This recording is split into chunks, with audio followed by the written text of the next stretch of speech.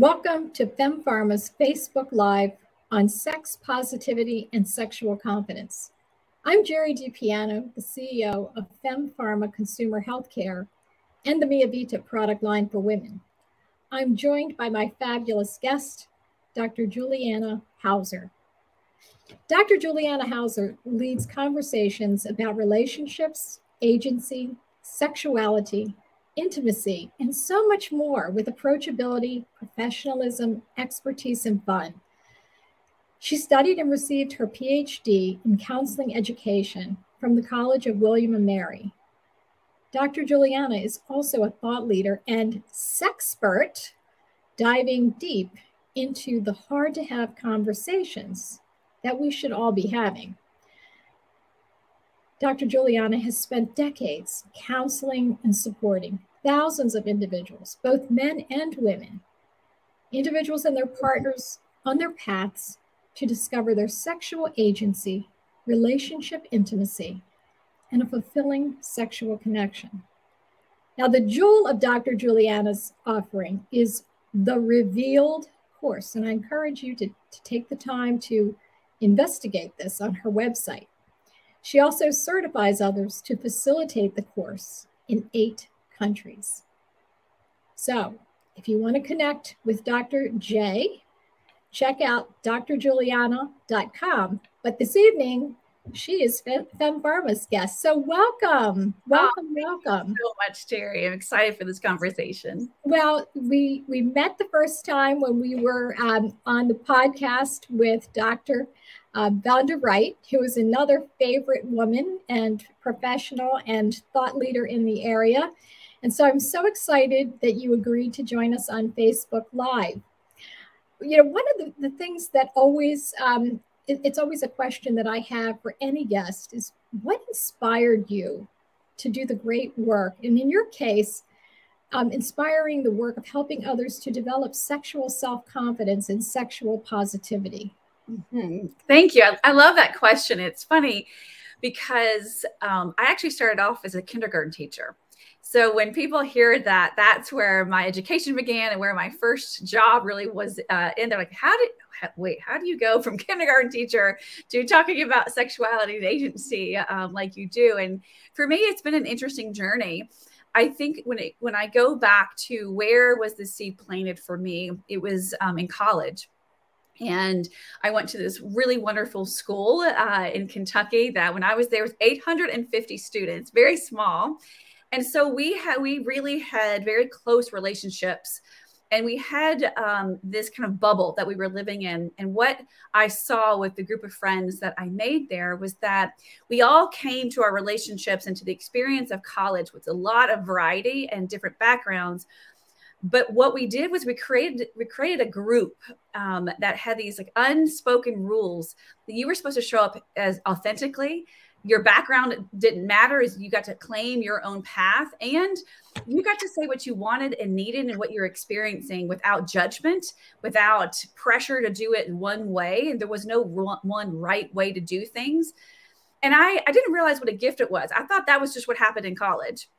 And I realized in the years later that changed me. It wasn't just so much the conversations about sex that were happening, which was fun and interesting and new for me, but it was that I was in an environment where I could be authentic and I was asked to be authentic. And that changed what I thought of myself. It changed how I connected with other people. And when I left that environment and saw, oh gosh, not everybody is like that, then I found that I needed that in an environment to feel safe, to really explore who I am. And that changed a lot for me. And when later, many years and many other kind of career maneuvers back, when I went to William & Mary and really started focusing on sexuality, I realized it needed to be within that topic. I wanted to teach that skill set and create that environment in the topic of sexuality.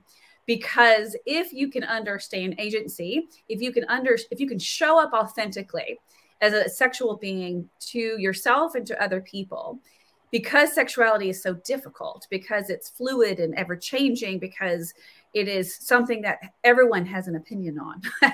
And it's rarely the opinion that you're doing it right, or you have enough of it, or those kind of things. If you can figure out those skills within such a convoluted topic, then you can do that in other parts of your life, like your career, your relationships, your friendship. And that's a game changer.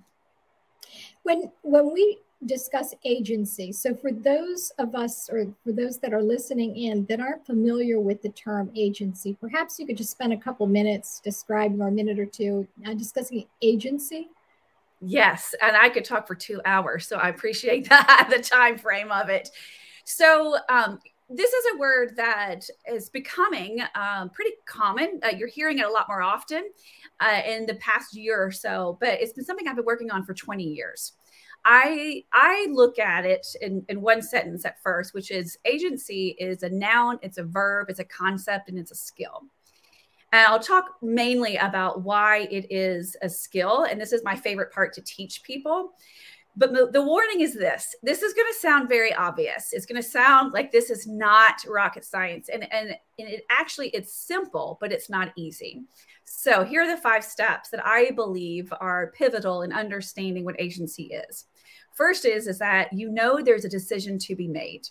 Second is that you feel confident that you can make a good decision, a wise decision for you with purpose and intention.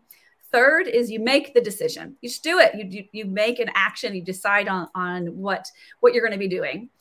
Fourth is that you live with the consequences of those decisions, the intended and the unintended consequences of what you've decided. And then last, fifth, is that you look at what meaning do you make of all those 4 things that happen.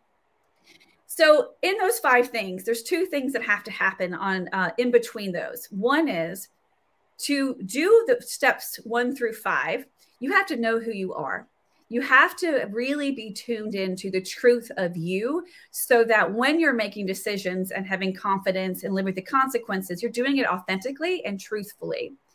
The other thing is, and this happens between stage 3 and 4 the most, and this is the part that when I say it's the tough part of agency that can take a bit to grapple with, is you have to have a tolerance for ambiguity.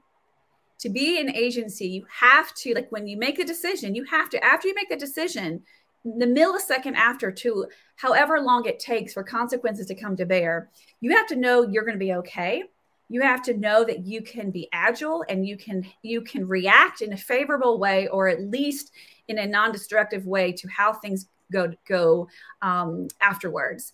And this is typically where I meet people as a therapist, when things have gone awry, when you have thought of 1 through 5 and you didn't think of the 6th thing that's going to happen.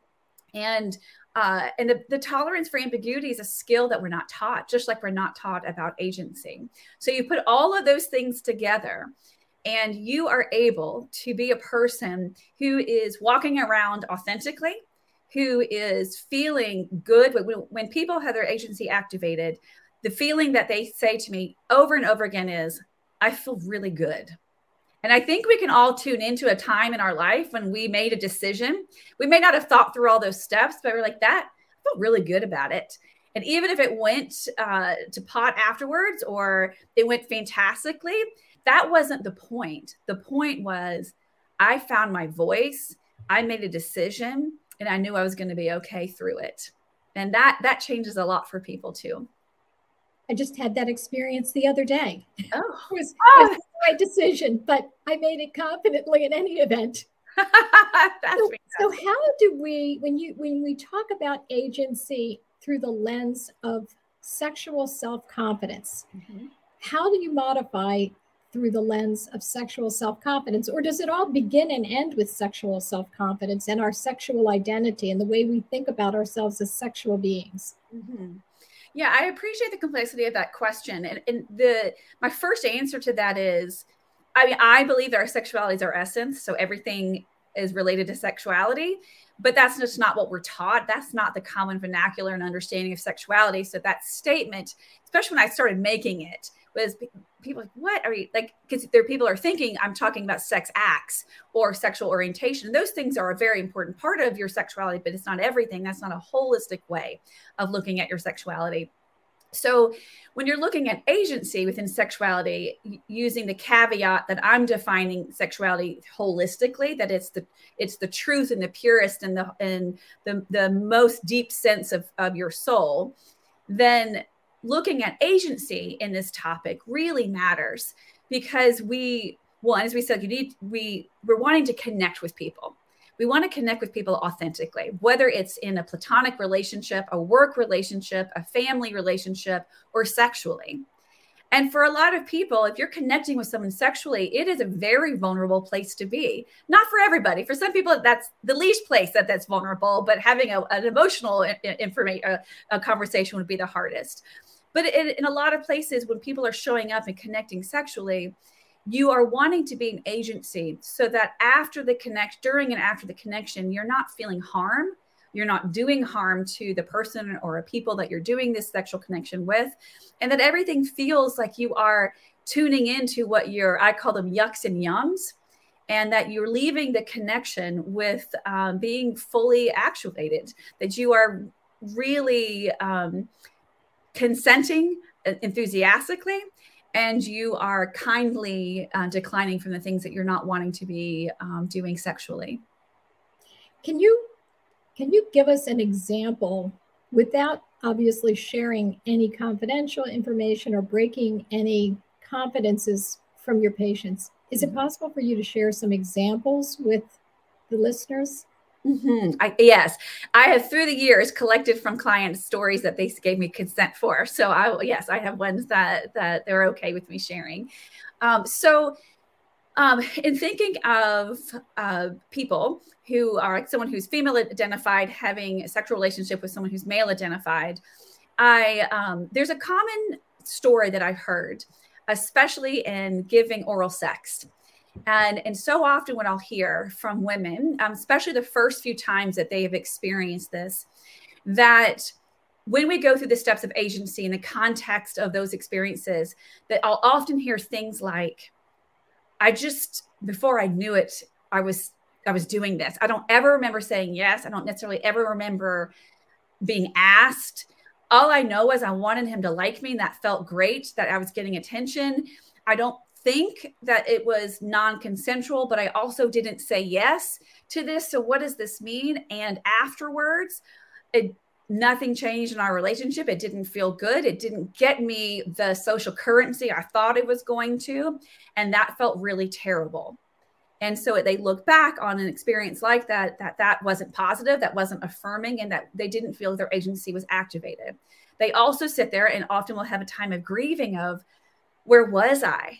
If I wasn't wanting to do this, how did I not find my voice to say no? Why was wanting him to like me more important and overriding that I didn't know what I was doing? I didn't want to be doing it. And he didn't really seem to care. And I don't use this story to demonize men, just using an example that I've heard from a lot of women. And going back to those stories, when it's been 20 years or if it's been a week, what's really important is to have self-compassion for when you were in experience that you didn't have your agency activated because you didn't know, and going back and finding where you could have had change in that, going back, what did that young lady need? What did that woman need to know? What could she have said? And then taking that information, moving forward to where you are now. And it's healing, it's self-compassion. It is having a perspective and a context for it. And then it's using that to really build your confidence in other sexual situations moving forward. And I want to give an example of sexual agency activated. So I had this exercise that is a 4-quadrant exercise that you fill in with a list of sex acts. You put a sex act in one of these 4 quadrants. And the 4 quadrants are things that I have done that I would like to do again, things that I have done sexually that I don't think I want to do again, things that I haven't done that I think I want to try, things that I haven't done that seem like a no for me at this point. when people go through this, and I often will have couples go through this, all genders, and it's a really profound experience to make a decision when you're not in a sexual situation of, do I want to do the sex act or do I not? Is this a yuck or is this a yum for me? That's one act. That's one way that agency is activated. Because a lot of times people will look at it like, I don't know. First of all, I don't even know what this is. Like, what is this sex act? What's this word mean to begin with? And then I'm not sure if I want it. It depends. But what do you do with that depends and that nuance? It depends on if it's this person, or it depends on how I'm feeling. And how do I navigate consent when it's not even in the moment? So those are interesting places that you can activate your agency. But what's also exciting, and what I do with my clients, is that so they go through this quadrant, and let's say they're working with their partner, and they are looking in their own agency of what they've decided they're directing them next to their partner who has done the same activity. And they compare and contrast in an environment that's safe, that allows there to be differences, that really works hard to communicate without being judgmental or shutting someone else down. And then looks at it as an exciting thing to find out what your partner wants and doesn't want, as opposed to like, oh, wow, or what, or this is devastating that we're never going to do this again. But having that information and consent it's sexy, it's powerful, and it's beautiful, and it's actually going to get you a better kind of sex life, to have a whole lot more enthusiastic yeses and enthusiastic nos. And then putting that into practice, communicating with your partner, this is what I want, this is what I don't want. And I find that to be a really powerful way to activate agency. It sounds as though this should be part of sex education at a fairly early age. We are timid to have these conversations with young men and women, but it's such an important part of figuring out the yucks and the yums and what you're willing to do and what feels good and what is consensual. We know that there are issues that affect young men and young women, which gives them great discomfort. And it has been the subject of what we now know as Title IX issues. And I don't want to go down that path, but it would be helpful if you had figured out at an early age. So do you see that evolving? Mm-hmm. I do. I actually used to do Title IX talks about consent and coercion, and I found it so powerful. And I often got the feedback, I sure wish I'd had this when I was younger. And I was doing this at the college age. So I think it's never too late. And it's often never too early to be parenting with consent in mind, that you are a parent who teaches your children, your young children, consent, and doing age appropriate teaching along the way. And always checking in. And it should be in both ways. You should always be looking at an elevated way that, are you somebody that knows how to communicate consent to somebody else? And are you somebody who seeks consent? And that's not a gendered thing. That should be for all genders. And everyone is equally responsible for both of those things. But you're right, we're not taught it. In a lot of ways, it's better. I mean, it's certainly getting better, but I also think it's still a hot topic that brings up a lot of emotions for people. And I wish it was something that the emotion was curiosity instead of divisiveness. I must say that I agree with you, having been involved with a lot of colleges and universities and having the topic raised more than once. I can honestly say that it's something that we do need to start at a younger age and in an appropriate way, correct? You refer to agency as a superpower, and I'm now appreciating this more, but I want to hear this in your own words. Why is it a superpower? Mm-hmm. You know, I will also say that agency changed my life and it saved my life. I find it to be a superpower because it's you talk about elevated sexual education, which I really believe needs to happen. And I think agency is the superpower that makes sex education elevated. And I think that when we realize that who we are and what we want and what we need matters, that changes a lot. So much of how people are taught to interact in the world, to show up in the world, and people pleasing and not creating a fuss or not taking up space or that taking up space is too much or is too audacious or it's too hard. It's if you've had consequences of taking up space that were negative, if you've been in relationships where your opinion didn't matter or it was dangerous to give your opinion, it changes you. It changes how the depth of the connections that you can make and the meaningfulness that you can have in the world. And agency allows you to find that again. I have a course that's just on teaching agency. I just did one now. Today was our last day for it. And we read stories about either you can choose a story that agency was activated or agency wasn't activated. I always end up crying in it. It's so beautiful when someone says, this changed how I show up to people and it feels good. And people are responding well to this.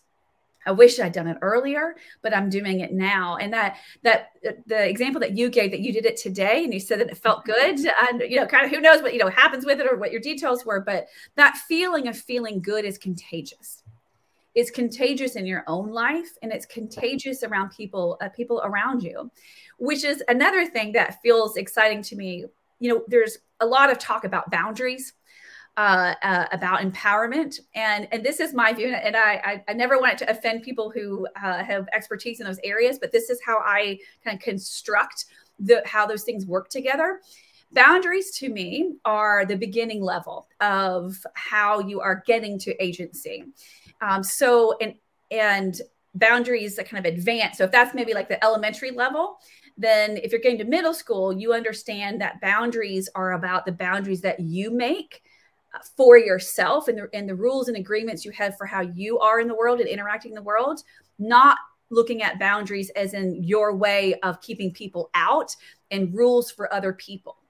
Then after that, after you kind of understand the difference of those two as you're moving up in your elevated thinking, then the next thing is empowerment.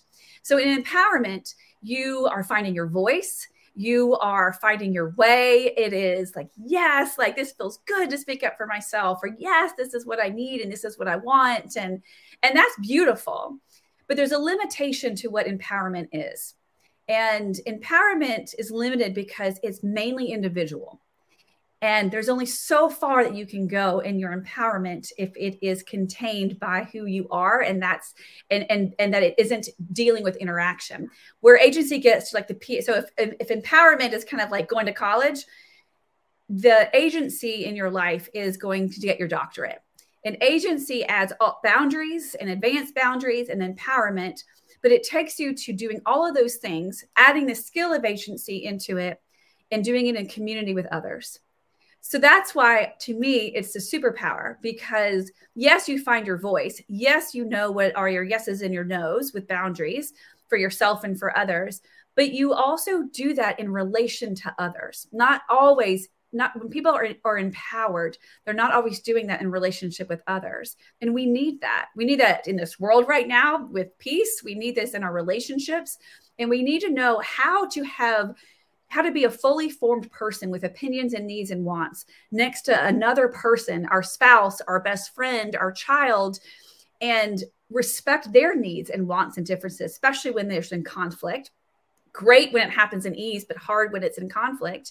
And then in a larger way, doing this in communities, doing this in countries, doing this in groups of people. When you can be an agency in community, everything changes. And it is irrespective of how you define your sexuality. Mm-hmm. Absolutely. Yes. That's the gift of agency, is that it is individual for your wants and your needs, and also isn't threatened by differences of others. If you are an agency, you're not threatened by others and you're not threatening others. You're not marginalizing people, and you're not you can't prevent people from marginalizing you, but it's a place where you get to be contained and whole and protected because you're guiding yourself and you're not interacting with others in an emotional reactive state. You're grounded into the essence of who you are. And when you're there, even though you can still hurt and you can still be hurt, you are still able to be who you are and the truth of who you are, whether it's orientation or gender or any differences. So how is it that, or how do cultural and social characteristics help to form or shape feelings about sex and sex positivity and sexual self-confidence? Mm-hmm. Yeah, a lot. That's the short answer to it. It affects it greatly. It's interesting, and it depends on what religion we're talking about, what race we're talking about, what culture we're talking about. Even the era makes a big difference. Everything intersects with our sexuality. Everyone has a body, everyone has sexuality, and the details surrounding that are different. It makes an enormous difference how you're experiencing your race against and next to somebody who is a different race and a different culture from you, what your generational knowledge has been, what the cultural knowledge is, what the era is happening, alongside what's happening politically, what is happening in the messages you've received from religion along the way. And also, what permission are you given yourself and permission that you're given in your smaller communities and families and in the larger communities to dissect what those messages are. One of my favorite activities to do along the lines of the things that have the parts of our lives that have informed what we think sexuality should and shouldn't be. It's one of the first things I was talking about is that we're rarely people talk to me about feeling like, my sexuality is perfect. Like it's great. It's just right. No one does. And it's not just self-selected, but we're taught to always be comparing ourselves to this. Add in race, add in spirituality and religion and culture to it. And we now have a huge list of shoulds and shouldn'ts and do's and don'ts and wrongs and rights. And I'm better than you. And that is scary and weird. And all those things added to it. So one of the things I like to do is this exercise. It's kind of like cleaning out the closets. No metaphor intended in that it's you're looking at what was I taught? What was I taught by my race, my culture, my religion about self-pleasure? What was I taught about what it meant to be a gay woman? What does it mean what was I taught about the sexuality of a woman in her 70s? Who taught me these things? Where did I get these messages? And then, do I want to keep them or not? So we look at, like, are we going to recycle it and tweak it? Are we going to keep it and this gets to stay in our closet? Or are we donating and trashing it, getting rid of it? And that's a practice of agency to do your yeses and your nos. But it's also a really deep reflection of, let's be kind to ourselves as to that's why it's complicated to unpack who you are as a sexual being, because you're not in a bubble. You are interacting in a world with media. You're interacting with people who have lots of opinions, and you have a lot of ways that people can tell you what their opinions are, whether you want to hear them or you don't. And if you're living in a multi-generational household, it can get really complicated. Yes, it sure can. Yes. Yes. So just reflecting back on my own upbringing, and I won't get into too much detail here, but just thinking about the multi-generational family in which I was raised, thinking about, some of the customs and some of the, I would say, proclivities that weren't necessarily proclivities that I would subscribe to, I can definitely attest to how that can really impact one's sexual positivity and sexual confidence. It does. And it's interesting. And it's not even predictive either. It's interesting to me. Like, there's some people that were raised in a home that it was very open and really communicative and really supportive. And that didn't necessarily mean that that's how they felt in their own sexuality. And then just the reverse, that somebody was, it was a no, you don't talk about it. That's bad. Here's the list of 5 things that makes you a good girl. And if you're not doing it, you are not making the list. But yet then they have a freedom in their sexuality. It's interesting. It's an interesting journey. And it's something that I wish our sex education focused on more. It would not prevent me, I can tell you, from having this conversation when my daughter was in middle school. So I raised this topic when she was in middle school, not about agency, but about how sex education might be modified so that young women had a better sense of self. I didn't know it was agency at the time, but I'm not sure that we've made a ton of progress, but here you are. So we're a good fight. We're hoping you're the game changer here, Juliana. I hope so. I'm trying. There's an army of us that are doing our best.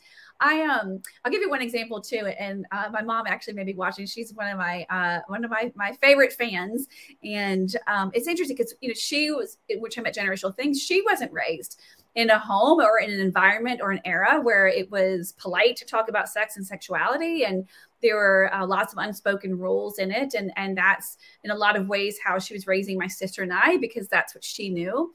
And I was always viewed as this I was kind of a curious child. I was naked all the time, running around, horrifying my sister, and not even knowing, what I was doing. And my mom and I's journey has been so interesting because, I wanted to talk about it, and I was interested in learning more about sex and sexuality well before I got into it professionally. And like when the first time she realized that I had been sexually active, she about fainted. And it was, a big talk that we had to now she and I have conversations. We can talk, and she can use the word self-pleasure, and we can talk about, she listens and reads and looks at my work. And even if there still may be some discomfort, she understands the value of it and the importance of it. And that has carried on to my children. And it's a beautiful thing that multi-generation can heal, can learn and grow. And it's another example that our sexuality is with us from birth until death.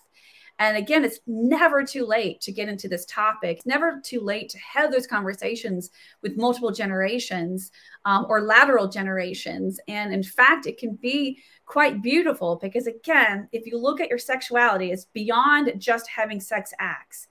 Then really what you're doing is you are deepening relationships with people in your life. We just have made sex acts taboo and the headliner.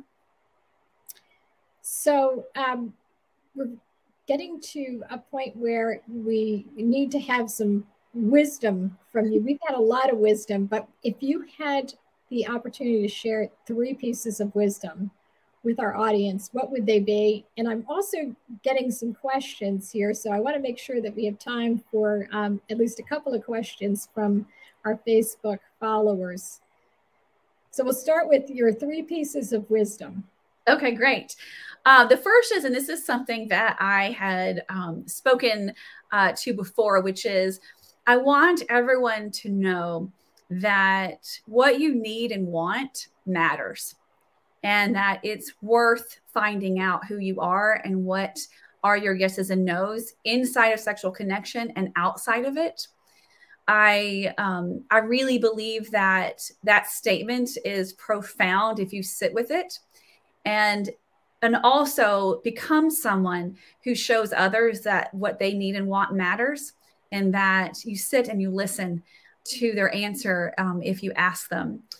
Next would be that I want you to really start listening and sinking in to the concept of agency, that there's an important nuanced difference between being entitled, being empowered, and being an agency. And start listening for the word, start looking for yourself, start looking for people who talk about what you're saying, Jerry, you did today. Look for agency mentors. When someone is talking about how they make a decision and how they live with the consequences of their decisions, ask, what do you do when things go awry? How do you handle that ambiguity? What meaning do you make of it? And then become mentors for others also, so that we have a ripple effect of people in agency in a larger community. And then I would say, in looking at sexuality, some of my favorite tips in having an elevated sexuality is the final bit of wisdom. And that's that sexuality is fun. It does not have to be this serious thing that we're afraid to talk about. And don't put a value to sexuality being fun. Have it be something that is, meaning like a value as in like it's a bad thing. I want it to be something that why shouldn't our sexuality be a good thing and a fun thing? Why can't it be a connector between us instead of a divider? I also love for people to look at vibrancy in their life as a way to reconnect with their sexuality, and start with things outside of sexual connection so that you can then use that spark as a catalyst inside of sexual connection. And then finally, I love for people to start using the word yucks and yums instead of looking at it as in shoulds and shouldn'ts and feeling like they have to do something, instead of things being enthusiastic, consensual in what they want to do. Well, I'm going to definitely use yucks and yums, and I'll encourage my friends, and especially my daughter, to use yucks and yums as she thinks about agency and what she's willing to accept and not accept. But we have a question from one of the members of our Facebook following, and it's a confidential question to you. How can couples work on sex confidence together? Mm-hmm. And what a beautifully stated question. And it's wonderful to first of all, what I hear in that question is that they're a team.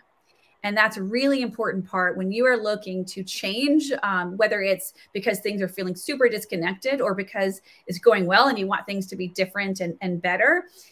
You first need to look at it, you're a team, that you're not against each other. Not one person is right or wrong, but that this is a problem that you are looking at together, and you both would be part of the solution in having that. The other thing is that you need to do your own work. You need to go look at where are you in your own sexual journey. First, you have to understand you have a sexual journey that is separate and apart from each other, and that you have a third part, which is sexual journey that you have together. So do the work, take responsibility for healing what needs to be healed so that your wounds aren't bumping up against your partner's wounds, and learn to have communication. The key to really having good communication is creating safety. So if you want to be sexually confident with your partner, you need to know how to create safety with your partner so that your partner can show up authentically. Your partner can show up and say that what your partner needs and wants or wants to stop doing. And you need to not assume that the way what you need from your partner and how they speak to you or an environment of safety is the same thing. And I'm really not speaking physical safety. That is the baseline of what should be happening. I'm talking about the emotional safety, that where somebody feels safe enough to be vulnerable and to connect in a deep way. Then you go to one of the pieces that I gave earlier, which is I want you to have an attitude of curiosity. So my favorite word my favorite sound besides the sound of somebody having pleasure is huh. I love the sound huh, the word huh. And that's the tone and the vibe of curiosity.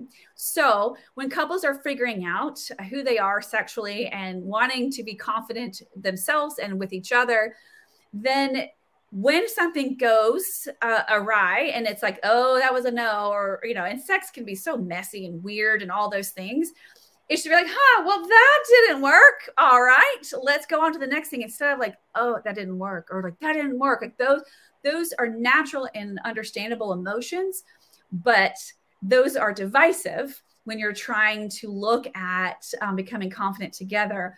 But if you have the atmosphere like, okay, now we know that's a no for us, or that's a yuck for us, let's move on to the next thing.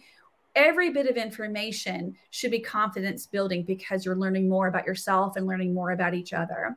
And having yeses and no shouldn't feel threatening. It should feel inspiring. Those things make a difference. And then you add in, after the you add in fun.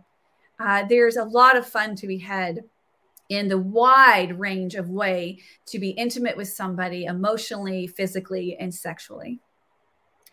So there are a couple of other questions that have come in, and one concerns pain during intercourse, and it has really eroded the self-confidence. This a private message. It's eroding the self-confidence of this individual, and I will respond to that because sexual pain is not okay, and there are ways in which to address pain during intercourse.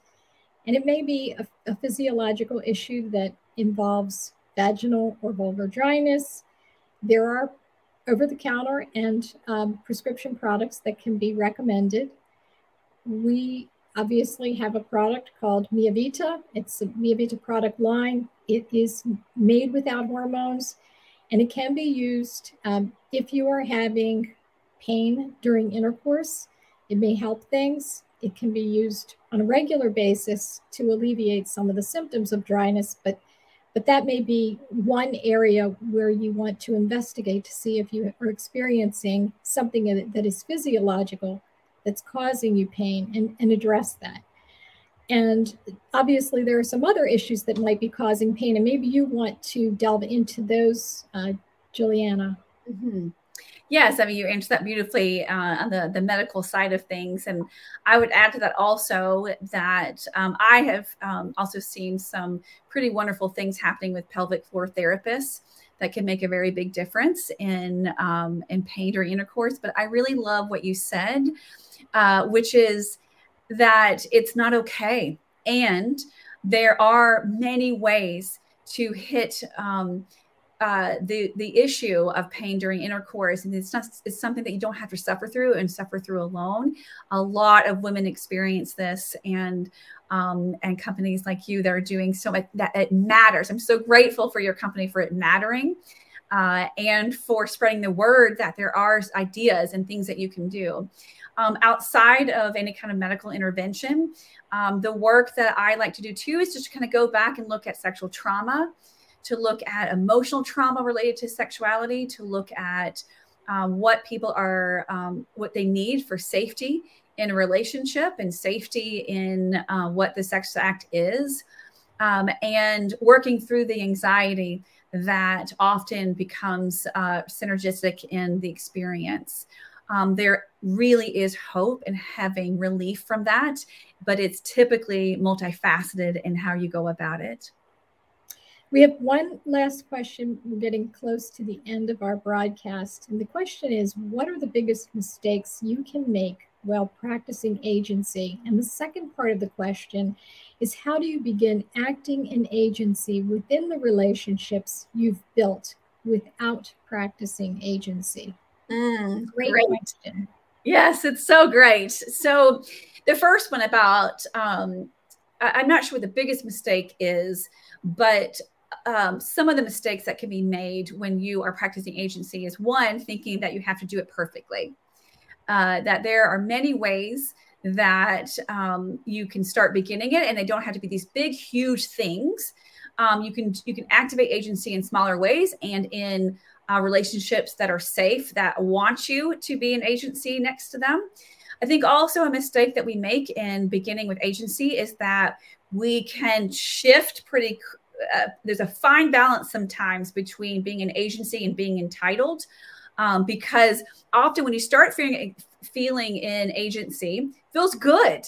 And you're like, no one's going to take this good feeling from me. I'm going to be an agency everywhere. And that's not agency, because if you are only thinking of yourself in the process of your decision making only, and not thinking about how you're communicating or relating or the ripple effects amongst others, then you aren't going to get the results you want, because the community or the person that you're interacting with is going to have a difficult time with that. Also, not assuming that everyone wants you to be an agency, because sometimes when you're an agency, it doesn't benefit people that you're in a relationship with. And so they may react poorly to that. And the meaning you make of that, the step 5 of agency, needs to not be, it's bad and dangerous. It's, where does my stuff end and someone else's stuff begin? And it's important to be diligent about really staying with, how am I feeling about agency? Did I activate this fully? And what does this mean next to this person's agency or lack thereof?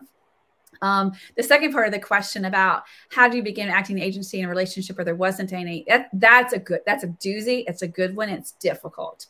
And that's answered with the second part of what I just said, which is some when you are meeting people, whether it's friendships or a romantic or sexual or familiar relationship, you start making unofficial, if not official, agreements and rules of how we're going to interact. It is difficult unless it's mutually consensual to change our agreements and the way that we're going to interact with each other. if one person's changing their agency activation and the other one hasn't mutually consented, then there can be a lot of problems. And sometimes what that means is that the relationship ends.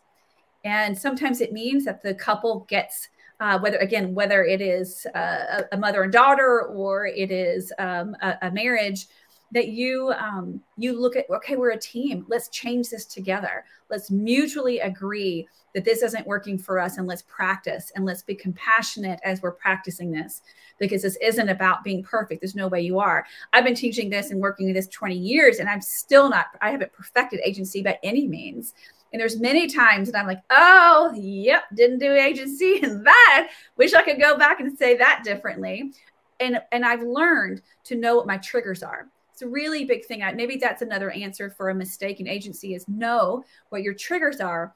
Because when you're being emotionally reactive, you're not being an agency, and you're not able to activate those steps of agency. So in identifying what my triggers are, I can get out of that quicker, not perfectly and not every single time, but quicker.